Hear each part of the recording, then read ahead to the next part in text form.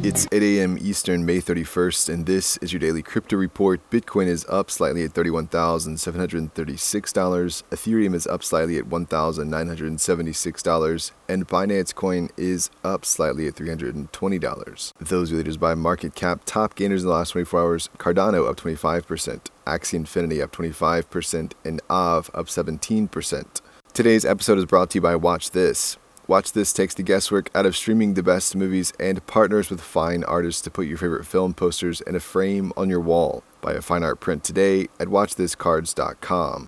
Well, the Monetary Authority of Singapore has announced that it plans to research use cases for DeFi on public blockchains. The project will look to collaborate with the financial industry to examine the economic potential and value-adding use cases of asset tokenization. The project, called Project Guardian, will stress test the feasibility of applications in asset tokenization and DeFi.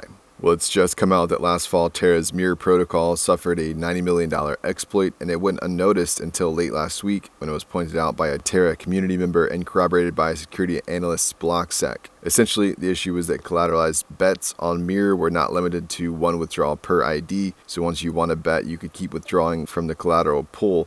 The bad actor apparently treated the protocol like a personal ATM to the tune of the $90 million. Earlier this month, Mirror developers quietly fixed the vulnerability at around the same time that the UST stablecoin began to collapse. Mirror protocol is yet to make a formal statement about the hack. More news related to Terra.